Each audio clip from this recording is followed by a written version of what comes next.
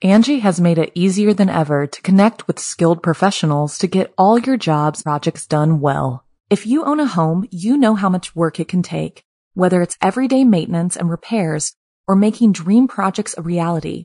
It can be hard just to know where to start, but now all you need to do is Angie that and find a skilled local pro who will deliver the quality and expertise you need. Angie has over 20 years of home service experience, and they've combined it with new tools to simplify the whole process. Bring them your project online or with the Angie app, answer a few questions, and Angie can handle the rest from start to finish, or help you compare quotes from multiple pros and connect instantly, which means you can take care of just about any home project in just a few taps. Because when it comes to getting the most out of your home, you can do this when you Angie that. Download the free Angie mobile app today or visit Angie.com. That's ANGI.com. Our kids have said to us since we moved to Minnesota, we are far more active than we've ever been anywhere else we've ever lived. Moving to Minnesota opened up a lot of doors for us. Just this overall sense of community, the values that, Minnesotans have. It's a real accepting, loving community, especially with 2 young kids. See why CNBC ranks Minnesota number 4 best state to live and work. A great place to work, an even better place to live. ExploreMinnesota.com/live. An explosive conspiracy. I'm Jason Horton. I'm Rebecca Lieb. And this is Ghost Town.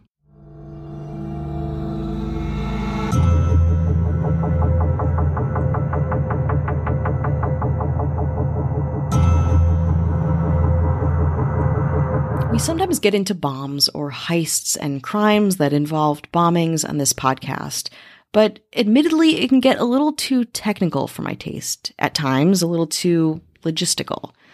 But I've been doing a lot of research on Boston crimes for one of my jobs and came upon a bomb plot that was so fascinating to me I had to share it on the podcast, so I am. Violence, paranoia, and a murder mystery are just the beginning of a bizarre plot that would shake the small community of Roslindale, Massachusetts.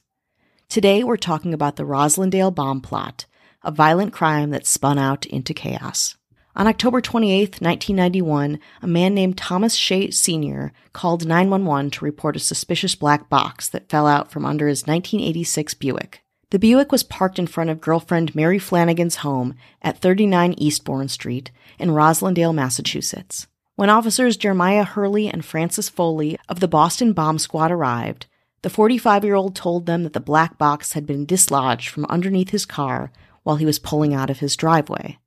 Shea Sr. has no idea what's going on with this box, and for most of the afternoon he's been touching the box, moving it around, but again doesn't know what it is or who put it there. Upon examination, Hurley and Foley realize that the box is homemade and remote-controlled. Together, they make the decision to attempt to dismantle it. But then, surprising everyone, the package detonates. It kills Jeremiah Hurley, a 23-year-old veteran of the police department, a war veteran, and a father of 4, and critically injures Francis Foley to the extent that he can never work again. As the next wave of Boston police officers arrived, they come fully prepared for whatever else might be planted at 39 Eastbourne Street. It is tense and chaotic.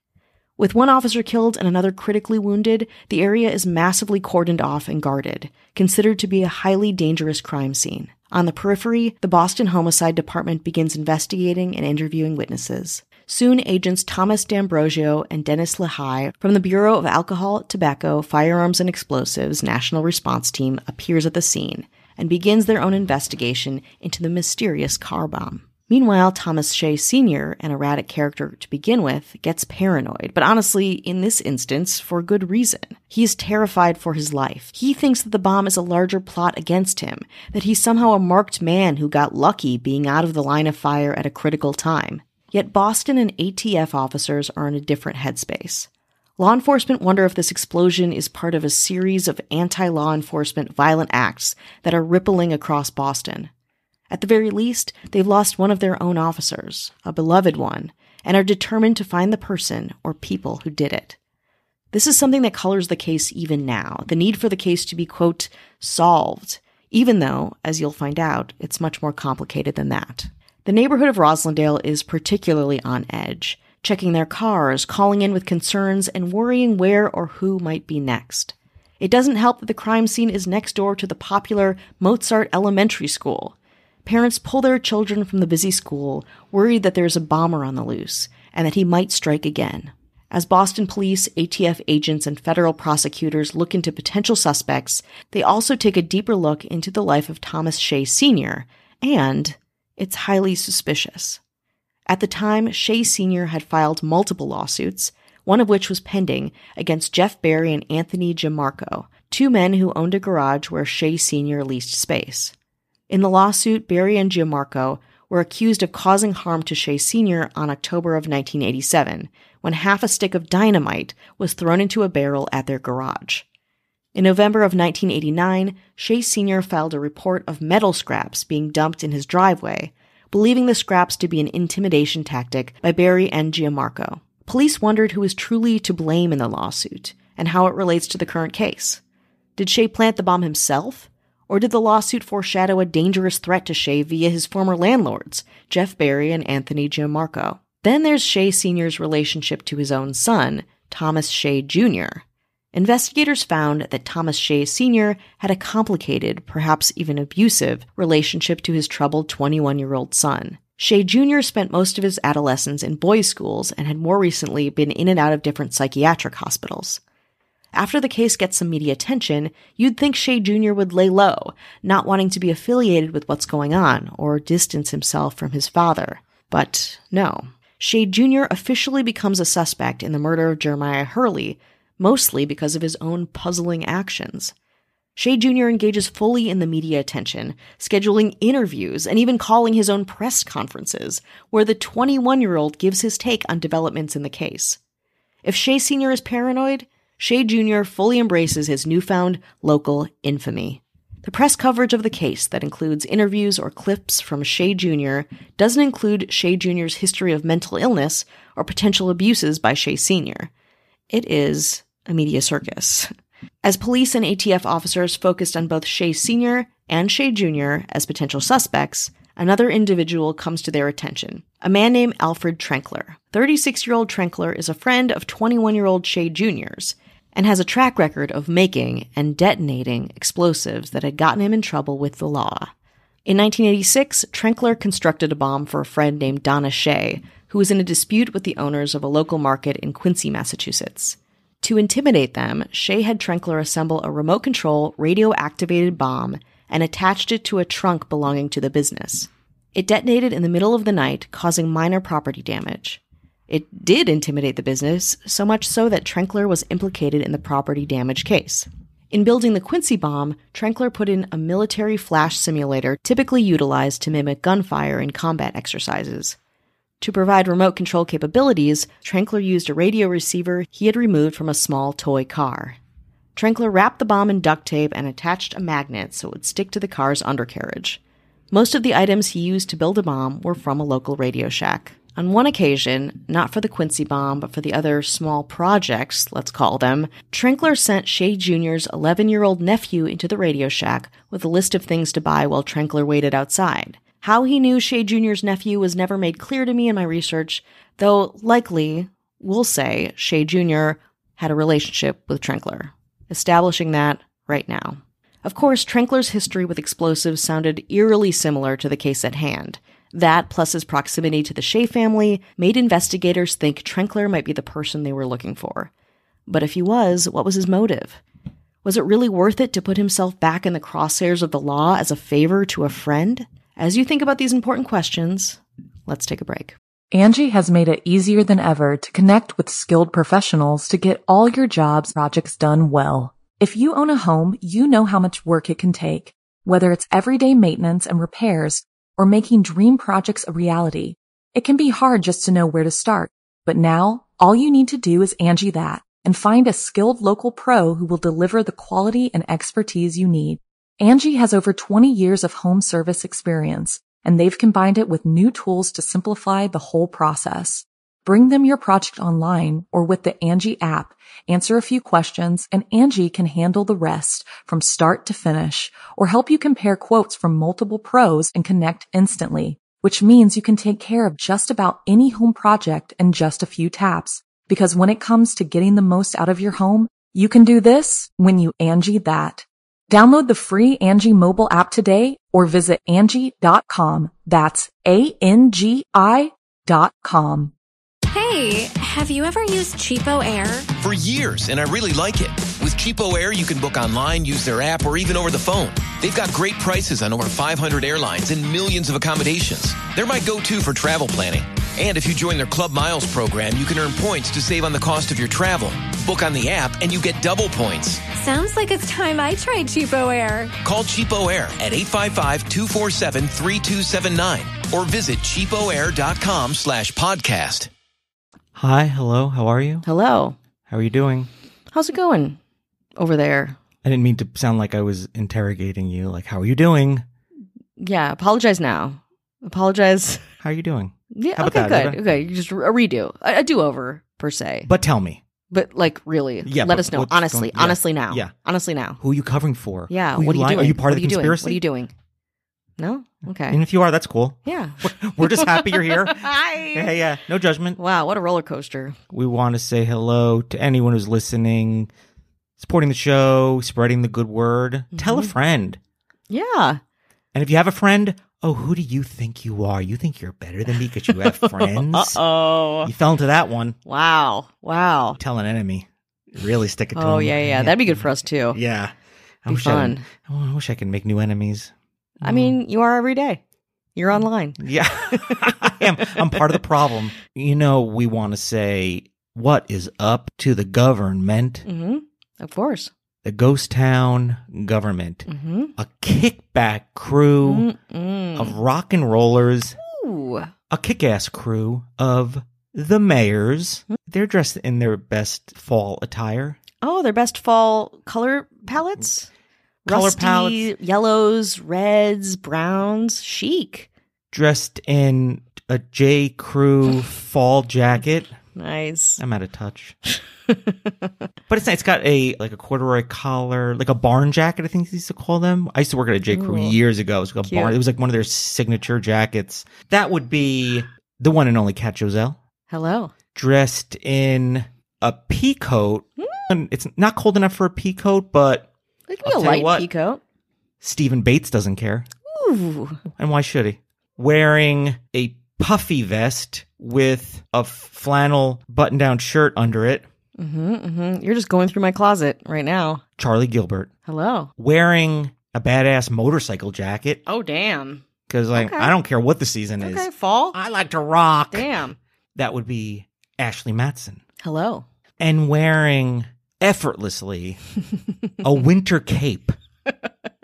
Majestic. Fur line? Anything lined. Hell yeah. It's one of those things you can zip in any liner you want, depending on how you feel. That's cool. I like that. That would be our governor. Oh, hell yeah. Avian Noble. So if you want no ads, no chit chat, bonus episodes, you want to binge, you want to listen to episodes without us doing this or listen to ads, You know you want it. head on over to patreon.com/ghosttownpod. All right, let's get back to Roslindale, Massachusetts, where Boston police investigate the Shea family and Trankler. ATF agents and explosive agents, while this is all happening, are working hard around the clock to reconstruct the bomb from its detonated debris. They finally determined that a specific Radio Shack toggle switch was used in the construction device. ATF agent Dennis Lehigh cases all the area Radio Shack records, looking for someone who purchased the same model toggle switch in the recent past. Police also find another potential lead in the case, a man named Edwin Gaeta. Gaeta, who is friends with Shea Jr., tells authorities that Shea Jr. asked him to make an introduction to another friend named Ian Medoff. Shea Jr. asks Medoff, who is also knowledgeable in explosives, to make a bomb to kill his father in exchange for $10,000. But Medoff refuses. Gaeta says, but the interview implicates Shea Jr. even more as a high-priority suspect with an obvious agenda. After more friends of Shea are interviewed, investigators circle back to Trankler. Some individuals who know both Trankler and Shea Jr. say that the two might be more than friends. they might be romantically involved. Was this murder an act of passion? Did Trenkler try to kill Shea Sr. as retaliation for Shea Jr.'s abusive upbringing? There are no eyewitnesses connecting either of them to the construction or placement of the bomb, but the evidence feels strong. Trenkler, attached to Shea Jr. or not, becomes suspect number 1, while Shea Jr. is being watched heavily by the police. Finally, Lehigh makes a crucial break in the case. He finds a Radio Shack receipt dated 10 days before the bombing. The receipt shows the purchase of a toggle switch, the same one used in the Roslindale bomb. And there's more. The Radio Shack store that the receipt is linked to is located directly across the street from where Trenkler worked. Along with that, the customer who purchased the toggle switch identified himself as Sahy, S-A-H-Y, eerily close to the name Shea. With this information, Shea Jr.'s own need for the limelight becomes his downfall. In an attempt to further implicate Trenkler and absolve himself, Shea Jr. admitted in a WLVI TV interview that he did in fact purchase a toggle switch for Trenkler as a gift for a project he was working on. It is all incredibly suspect. Boston PD also realized Shea Jr. had been acting out towards his father in larger and larger ways, screaming, becoming violent with him, and publicly slandering him, and that Shea Jr. would get a portion of his life insurance money if Shea Sr. were to die. Despite Shea Jr.'s attempts to throw Trenkler under the bus, investigators conclude that Shea Jr. and Trenkler were likely closely working together, creating an explosive to kill Shea Sr. in an act of revenge and/or financial gain. While Trenkler was involved to an extent, Shea Jr. was the mastermind in the bizarre and fatal murder plot. Were they lovers? Unless someone talks, we'll never know for sure. Soon, both Shea Jr. and Trenkler were arrested, and both were found guilty of conspiracy to commit murder, which is lucky because they could have gotten much longer sentences. Both, however, were sentenced to life in prison. After 10 years, Shea Jr. was released in August of 2002 after a competency evaluation at Bridgewater State Hospital in Massachusetts. Although he found Shea Jr. immature and self-centered, psychologist Paul G. Nestor did not see any signs or symptoms of a severe mental disorder or cognitive impairment that might render him incompetent. Since Shea Jr.'s release from prison in August 2002, he repeatedly violated the terms of his federal supervised release, which required him to stay out of trouble or face up to 5 more years in prison. In late 2005, he was sent back to prison for 4 months after assaulting a Northeastern University officer and leaving a halfway house. A fugitive warrant was issued for Shea Jr. August 1, 2006, after he was arrested on state charges of selling drugs to one teenager and stealing from another. Shea Jr. allegedly fled to avoid going back to prison for violating the terms of his federal supervised release. The U.S. Marshal Service had searched for Shea Jr. in New Hampshire, Maine, Chicago, and parts of Massachusetts, and marshals were almost going to appear on Fox TV's America's Most Wanted in a bid to boost his search. But that plan was scrapped when deputy marshals learned that he had returned back to Roslindale a couple of days before and was hiding out in his mother's house. Police believe Shea Jr. avoided capture for so long because he was dressing as a woman to disguise himself while on the run, something Shea Jr. vehemently denied after being arrested. So, how was he arrested? In 2007, at the age of 35, Shea Jr. was tracked down at his mother's house on Beacon Street by Deputy U.S. Marshals, Boston Police, and Quincy Police. Quote, "Everyone in his family said he wasn't there," said Supervisory Deputy U.S. Marshal Jeffrey L. Bone, adding that a quick search of the two-family house showed that they were not telling the truth. He was upstairs in bed. Shea Jr. was then pulled out of bed by U.S. Marshals at about 9:30 a.m. and arrested. After a good, short nap, he was back in prison. While Shea Jr. served a short amount of time, comparatively, Trenkler was still in prison, serving his life sentence. As the years go by, Trenkler became a bit of a darling in the New England Innocence Project, with a website dedicated to his freedom. You can find it. There is comprehensive information that I used for this episode. It's pretty impressive. There are so many citizen investigators claiming that Trenkler was a victim of circumstance. And a history of bombings doesn't mean he was involved in the Roslindale bomb plot. Still, a man named Dave Lindholm, a prisoner with Trenkler, testified that Trenkler had confessed his guilt in assembling the bomb to him. But defenders of Trenkler say Lindholm has since gone on to make a career as a government witness. Shea Jr.'s implication of Trenkler also went forward at trial, despite the fact that Shea Jr. had, at that time, been diagnosed with pseudologica fantastica, a mental illness which results in pathological lying and delusions. Defenders of Trenkler also say 5 jurors have come forward to publicly state their belief in Trenkler's innocence. On January 15, 2021, Trenkler filed a motion for compassionate release, arguing that he was unlawfully sentenced and that a severe heart condition put him at increased risk of becoming life-threateningly ill from coronavirus. That did not happen, but in 2022, Trenkler's life sentence was reduced to 41 years. It was Trenkler's 9th time coming before an appeals court. "When does it end?" said Leanne Hurley Tehan, daughter of Officer Jeremiah Hurley. "I can't mourn my father's death like a regular death, because every day you wake up, you don't know what's going to happen."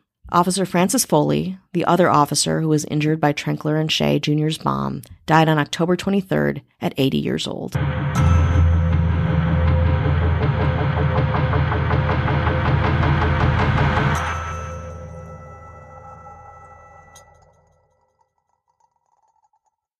Angie has made it easier than ever to connect with skilled professionals to get all your jobs projects done well. If you own a home, you know how much work it can take, whether it's everyday maintenance and repairs or making dream projects a reality. It can be hard just to know where to start, but now all you need to do is Angie that and find a skilled local pro who will deliver the quality and expertise you need. Angie has over 20 years of home service experience, and they've combined it with new tools to simplify the whole process. Bring them your project online or with the Angie app, answer a few questions, and Angie can handle the rest from start to finish, or help you compare quotes from multiple pros and connect instantly, which means you can take care of just about any home project in just a few taps. Because when it comes to getting the most out of your home, you can do this when you Angie that. Download the free Angie mobile app today or visit Angie.com. That's ANGI.com. Our kids have said to us since we moved to Minnesota, we are far more active than we've ever been anywhere else we've ever lived. Moving to Minnesota opened up a lot of doors for us. Just this overall sense of community, the values that, Minnesotans have. It's a real accepting, loving community, especially with 2 young kids. See why CNBC ranks Minnesota number 4 best state to live and work. A great place to work, an even better place to live. ExploreMinnesota.com/live. Our kids have said to us since we moved to Minnesota, we are far more active than we've ever been anywhere else we've ever lived. Moving to Minnesota opened up a lot of doors for us. Just this overall sense of community, the values that, Minnesotans have. It's a real accepting, loving community, especially with 2 young kids. See why CNBC ranks Minnesota number 4 best state to live and work. A great place to work, an even better place to live.